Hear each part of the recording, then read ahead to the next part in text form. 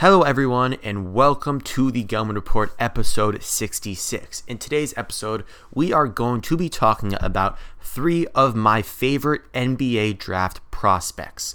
I know the NBA Finals is going on as we speak, but once that is over, once the Finals has concluded, it is draft season. And even right now with the Finals going on, you could see plenty of mock drafts, plenty of articles going out about all these prospects. And so I wanted to join in on some of that fun and talk about some of my favorite prospects. And so just before we go into those three guys, I just wanted to talk about this draft a little bit in the general sense of things, and that I think that this is one of the not best drafts ever, but it is one of the deepest drafts. And obviously, if you look at the top three guys, some of the most versatile and best draft prospects that we've ever seen: Chet Holmgren, Paolo Banchero, and Jabari Smith Jr. Those are for sure the top three guys. And then you look later on, 4 through 14 for the rest of the lottery, a lot of good players through there, and at the end of the first round for sure. But then I like to focus on the second round, where I think there's a lot of value to be seen there. And we're seeing that firsthand in the NBA Finals. There's a lot of players in this year's finals that have played in the G League, or that have not been, big name prospects coming into the NBA and coming into the draft. Obviously, Draymond Green, he was a second round pick. Jordan Poole, a second round pick.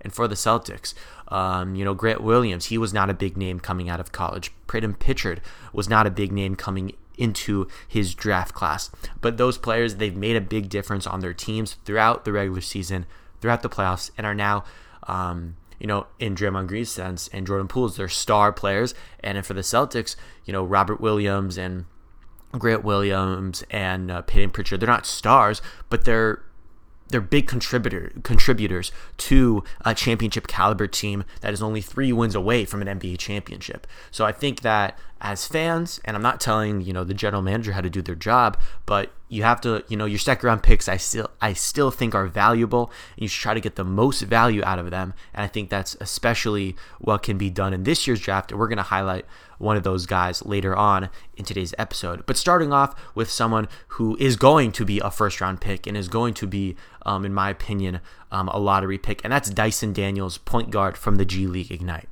So Dyson Daniels, he's an Australian point guard who played, as I mentioned, for the G League Ignite this past year. He's 6'6", 205 pounds with a 6'9" wingspan. He averaged this year in the G League 11.3 points, 6.2 rebounds, 4.4 assists, and 1.9 steals in 31.2 minutes per game.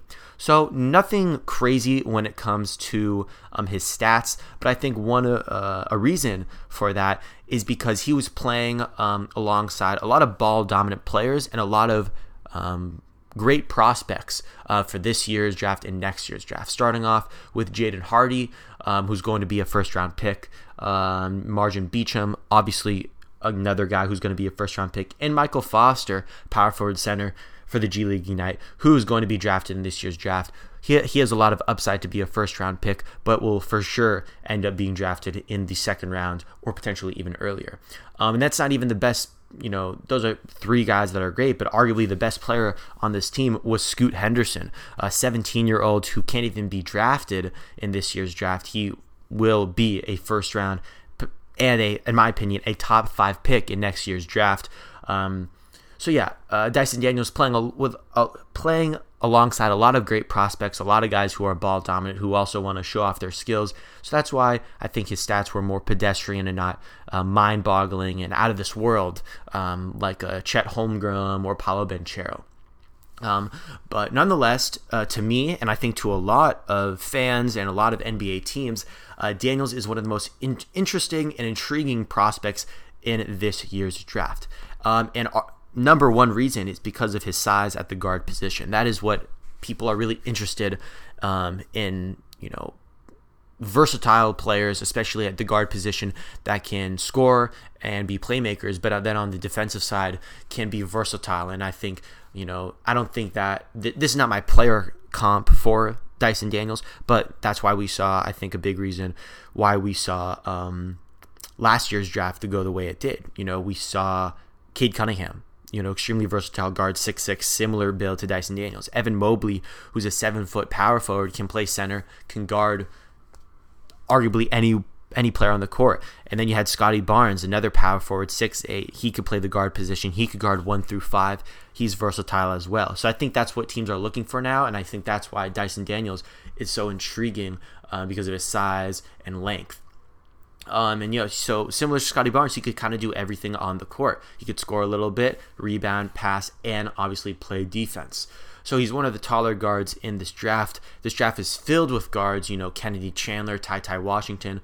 Those are more of the shorter side of, 6 feet to 6'3", but Daniels is 6'3", big, tall guard. And so I think even with his extra height, he still has some of the abilities as the smaller guards like Kennedy Chandler. So he can score in a variety of ways with a really nice handle. And that handle leads to nice playmaking and good passing for his teammates, as he averaged 4.4 assists a game. And due to his size, he's a good rebounder at the guard position. So obviously he has good tools to be a good offensive player, but the best thing about him is his defense. And before we start about his defense, one negative that he has is his outside shot needs to be improved for sure. This year for the G League Ignite, he shot less than 30% from 3. So that's a little concerning, but I think for a lot of young guys, that's what happens when they come to the league. They need to get used to the NBA three-point line, and they need to improve their shot form and mechanics. So I'm not worried about Dyson Daniels and his shot. Once he gets in the NBA gym and starts, lifting and getting with the coaches, his three-point shot is going to improve. But his best attribute by far is his defense, and that's obviously due to his large frame. He's a bigger guard, so he can guard, I think, 1 through 4 for sure, potentially in a small ball situation, 1 through 5. And so whichever team drafts him, they're getting they're getting a player that's extremely versatile when it comes to defense, and we see that in the NBA Finals this year. The Celtics were able. One of the reasons they were able to make it to the finals is that they were able to switch everything with players like Grant Williams, Jaylen Brown playing fantastic defense, Robert Williams, who is a true center, but he's also extremely versatile with being able to guard 1 through 5. And so I think Dyson Daniels adds, he can do that. He can be the guard that guards the point guard, and even with the quicker foot speed, he's able to keep up with the quick point guard. But if he gets switched on to a guard in the to a post player, he'd still be able to hold his own. And so his defense definitely showed this past year with a lot of highlight plays, blocks, and steals. And his averages showed that 1.9 steals a game, almost 2 steals a game. And so that's, his versatility definitely showed this year in the G League Ignite. So Dyson, he's considered a lock for a lottery pick. 100% he's going to be a lottery pick. But for me, I'm a huge fan of his. And I have him going even earlier than that. And I have him going number 10 overall, top 10 pick, Dyson Daniels, going to the Washington Wizards. And so this is my logic for that. So the Wizards have plenty of front court players, but what they lack is, help at the guard position. So obviously they had Bradley Beal, but he's not a true point guard. They had Ish Smith, starting point guard, not very good. Ish Smith, not a starting point guard in the NBA. Raul Neto, not a starting point guard in the NBA. So they need a guard. They need a good point guard, and not only a good point guard, they need a point guard who can play defense. Because besides, they have Kristaps, who lacks a little bit of defense. Kuzma, not great defense. Rui, not so good at defense. Besides Denny, who this year was statistically one of the best. Denny Avdia, statistically one of the best defenders in the NBA. They don't have a lot of defense, and especially at the guard position. With Beal being he's amazing. He's one of the best offensive players in the league. He really is terrible at defense. So getting Daniels would be a perfect fit. He's a willing passer. He's a playmaker for Beal and, the other guys around him.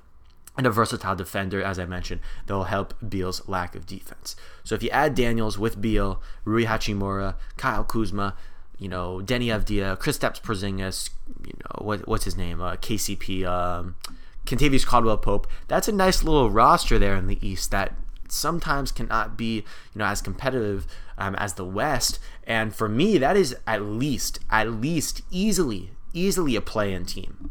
And they're saying that and they're Zach LaVine potentially could go there and team up with Bradley Beal. They'd have to trade away some of their guys, but I think that what those players I named just now, that's easily a play-in team for me, and that's exactly what the Wizards want. They want to win now, and I think Dyson Daniels, he's a win now player. He's not a project. He can come in and help your team right away. So Dyson Daniels, big fan of his. Would love to see him go in the top 10 to the Wizards, or if he falls a little bit, I know the Knicks general management, the front office, and the Knicks fans would love to have him because they've had a struggle with the point guard position in years, for years now. And so I think Dyson Daniels would be a great alongside RJ Barrett in Madison Square Garden. But I have him going at 10 to the Wizards. Moving on to the second player that we're going to be talking about today, and that is Jeremy Shohan, a forward from Baylor.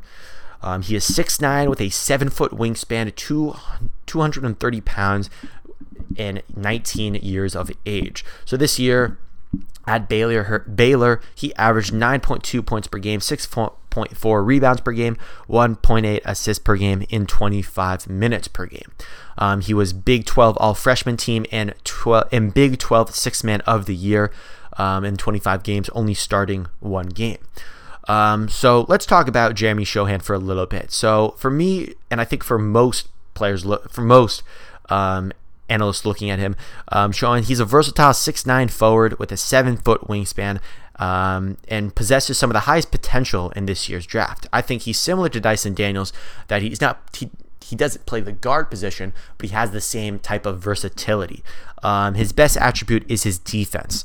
And I think he, watching film throughout the year and then going back and watching more film, I think he's very fast for his 6'9" frame. So I think that with his foot speed, he would be able to guard 1 through 5, similar to, I keep mentioning a Grant Williams and a Draymond Green, but those are the guys that I've just been watching in this year's finals.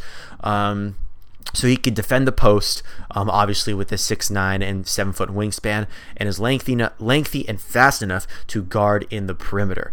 Again, he is one of those versatile forwards that is a meta and prototype for what people are looking for in the NBA. So his defense, obviously similar to Daniels, that's his best attribute. It's incredibly impressive the way he can, move around the court and be versatile, guard 1 through 5. And if he's a perfect small ball center for any team, 6'9", if he can for sure play the 5 in the NBA. But while his defense is good, while his defense is great and incredibly impressive, he could still get it done on offense. He has a smooth mid-range jumper and can drive the ball with either hand. So that's great news. He doesn't, meaning he has some skills on offense, but his 3-point shot does need to get improved, similar to Daniels, as he only shot 29% from 3 this year at Baylor, with around 2.7 per attempts a game. As a ball handler, he's surprisingly impressive.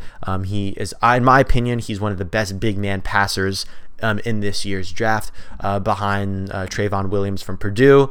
So he's a great playmaker and passer for his size. He has a good handle, and as I mentioned before, his quickness will be able to allow him to, in one-on-one situations with a lot of ISO in the NBA, recently, he'd be able to beat slower defenders that are his size, 6'9" and above, to the basket because of his handle and his quickness. So he, I'm listening to myself talk, and he just seems like he's the full package. But his numbers are not as impressive as Chet or Paulo or Jabari. But he is the exact player, as I mentioned before, that teams want in today's league. He reminds me of a Grant Williams type player, but with a better handle and a worse 3-point shot. And a better defending Kyle Kuzma, with a little less of a 3-point shot. So that type of, I've also seen a lot of players, a lot of comparisons to Chuma Okeke, who's a power forward for the Orlando Magic, who was a star at Auburn when he played in college. So they say Chuma Okeke plus. So I see that, but I think that he has higher potential than any of these guys I mentioned. Definitely Chuma Okeke, Grant Williams, and Kyle Kuzma. So if he can improve his 3-point shot, then the sky's the limit for him, because then he'd be, I think, almost unstoppable with his handle and quickness and defensive versatility, adding a 3-point shot onto that. So similar to Daniels, Shohan is for sure a lottery guy. He's for sure a lottery pick, but I have him going a little bit in the lottery, but right at the end of it, kind of at pick number 12, and that is going to be the Oklahoma City Thunder. So the Thunder have the second pick in the draft. So they're either going to get Chet, Smith, or Paolo. I think that the Magic are going to either take Chet or Smith. And so whichever one doesn't get taken there, I think the Thunder will take. So I think they get Jabari Smith, the Thunder. And so then if you get Jeremy at pick 12, I think that's a perfect fit. Because he's a versatile defender and a sneaky playmaker that won't take shots away from the stars that are already on that team with Shai and Josh Giddey. And so if you have Shai Gilgeous-Alexander, Josh Giddey, Jabari Smith or Chet Holmgren, and Jeremy Shohan and Luguentz Dort, and also the crazy amount of picks they have in this year's draft and in years to come, that is a really good core right now, young core right now, and amazing future. I don't think Jeremy I think he has the potential to be a star, all-star in the league. But even if he doesn't come out that way and he just is a Draymond Green type of guy, or just a Kyle Kuzma, an improved Kyle Kuzma, or as they said, Grant Williams plus, or something like that, that's still a huge, win for the Thunder at pick 12. So I think that would be a steal, honestly, to get, to get Jeremy at pick 12. He's one of my favorite prospects. I'm excited to watch him for years to come in the league. And I think that the Thunder, they would be a perfect fit because they have good development there for the young guys. And I think he would just fit in great with the other young core that they have there. And then moving on to my third player, the third and final player that we're going to be talking about in today's episode. This is a guy who is not a first round. He's not a lottery pick. And he is not even a first round pick. And in some mock drafts, they have him not even getting drafted, which I think is just ridiculous. And that is Andrew Nembhard, senior point guard out of Gonzaga. So Andrew Nembhard is a 6'5" point guard with 6'6" wingspan, 22 years old. So one of the older prospects in this year's draft. Averaged 11.8 points per game, 3.4 rebounds per game, 5.8 assists per game, and 1.9 turnovers a game this year for the Gonzaga Bulldogs. So as I mentioned, Nembhard is getting some attention in this year's draft, but not as much as I think he should be getting. So these past 2 years, he's been the starting point guard on one of the best teams in the country for the Gonzaga Bulldogs.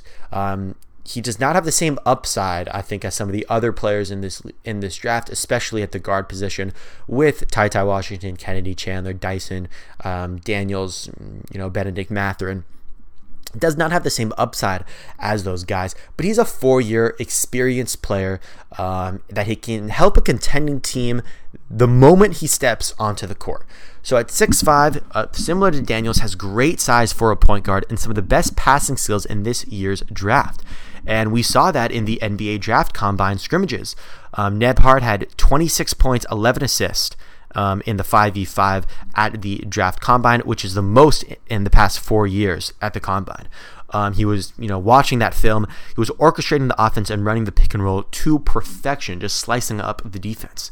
He's a fantastic floor general and excels in running a quick offense and is able to often find the look-ahead pass, which is perfect, which is the meta and prototype in this year's NBA. You want quick shots, quick offense, quick threes, 7 seconds or less type Suns offense with Mike D'Antoni and Steve Nash, all those years ago. And I think that I've watched, in the tournament and, leading up to the tournament, I watched a lot of Gonzaga games, looking at Trent Holmgren, Drew Timme, and Nebhard, and the amount of times I saw him, other team scores, bam, inbound the ball, right to Nebhard, up, easy layup, easy dunk for a teammate, easy three, running the offense very quickly, next play mentality, which I think is perfect for an NBA point guard.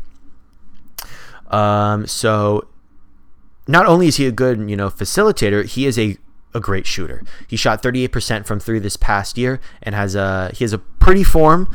Does need a little work, as I saw a lot of analysts saying that he pushes the ball forward, which is not what you want, but that can easily be fixed. And he has deep range, which is exactly, again, what you need in today's NBA.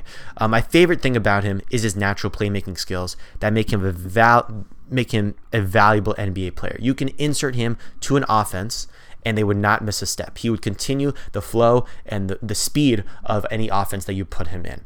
And these, now getting into a little bit more analytical, assist to usage ratio, which is the stat that determines how often a player gets an assist relative to how often they have the ball.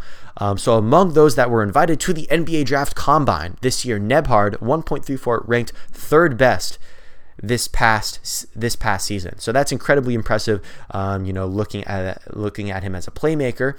And then also his assist to turnover ratio was the best among all prospects in this year's draft. So, watching the film, you could tell he's a playmaker, but then also looking at the analytics, that just proves and sets into stone that he is a playmaker. And a similar player that excels in assist to turnover ratio is Tyus Jones, who Nebhard compared himself to in an interview. So why do I have to make up my own comp when he's going to do it for me? So I really like that comp, that player comparison, Tyus Jones and Andrew Nebhard. I do think, though, that because of Andrew Nebhard's side, he does possess more potential, defensive potential, especially. So I would say the comp is just a taller, better defensive Tyus Jones. And Tyus Jones is a great point guard in this year in the NBA. Great backup point guard for the Memphis Grizzlies. And similar to what I just said, if you put Nebhard in the offense, they wouldn't miss a step. And just like when Ja Morant's out of the offense, you put in Tyus Jones, the Memphis Grizzlies offense doesn't miss a step. So I think that is exactly what teams are looking for. Big guard that can defend, play make, and shoot, which is, and doesn't turn the ball over. So Andrew Nebhard, unlike the first two guys I mentioned, Dyson Daniels and Jeremy Shohan, are not lottery guys, and he's not even a first rounder. So I can see him going as high as 33 to the Raptors. So besides Fred VanVleet, the Raptors do not have a real point guard, and they don't really, have a backup point guard. And so adding Nebhard would allow him to be a six-man kind of playmaker off the bench, spark plug off the bench that can score some, but then also can run the bench unit's offense.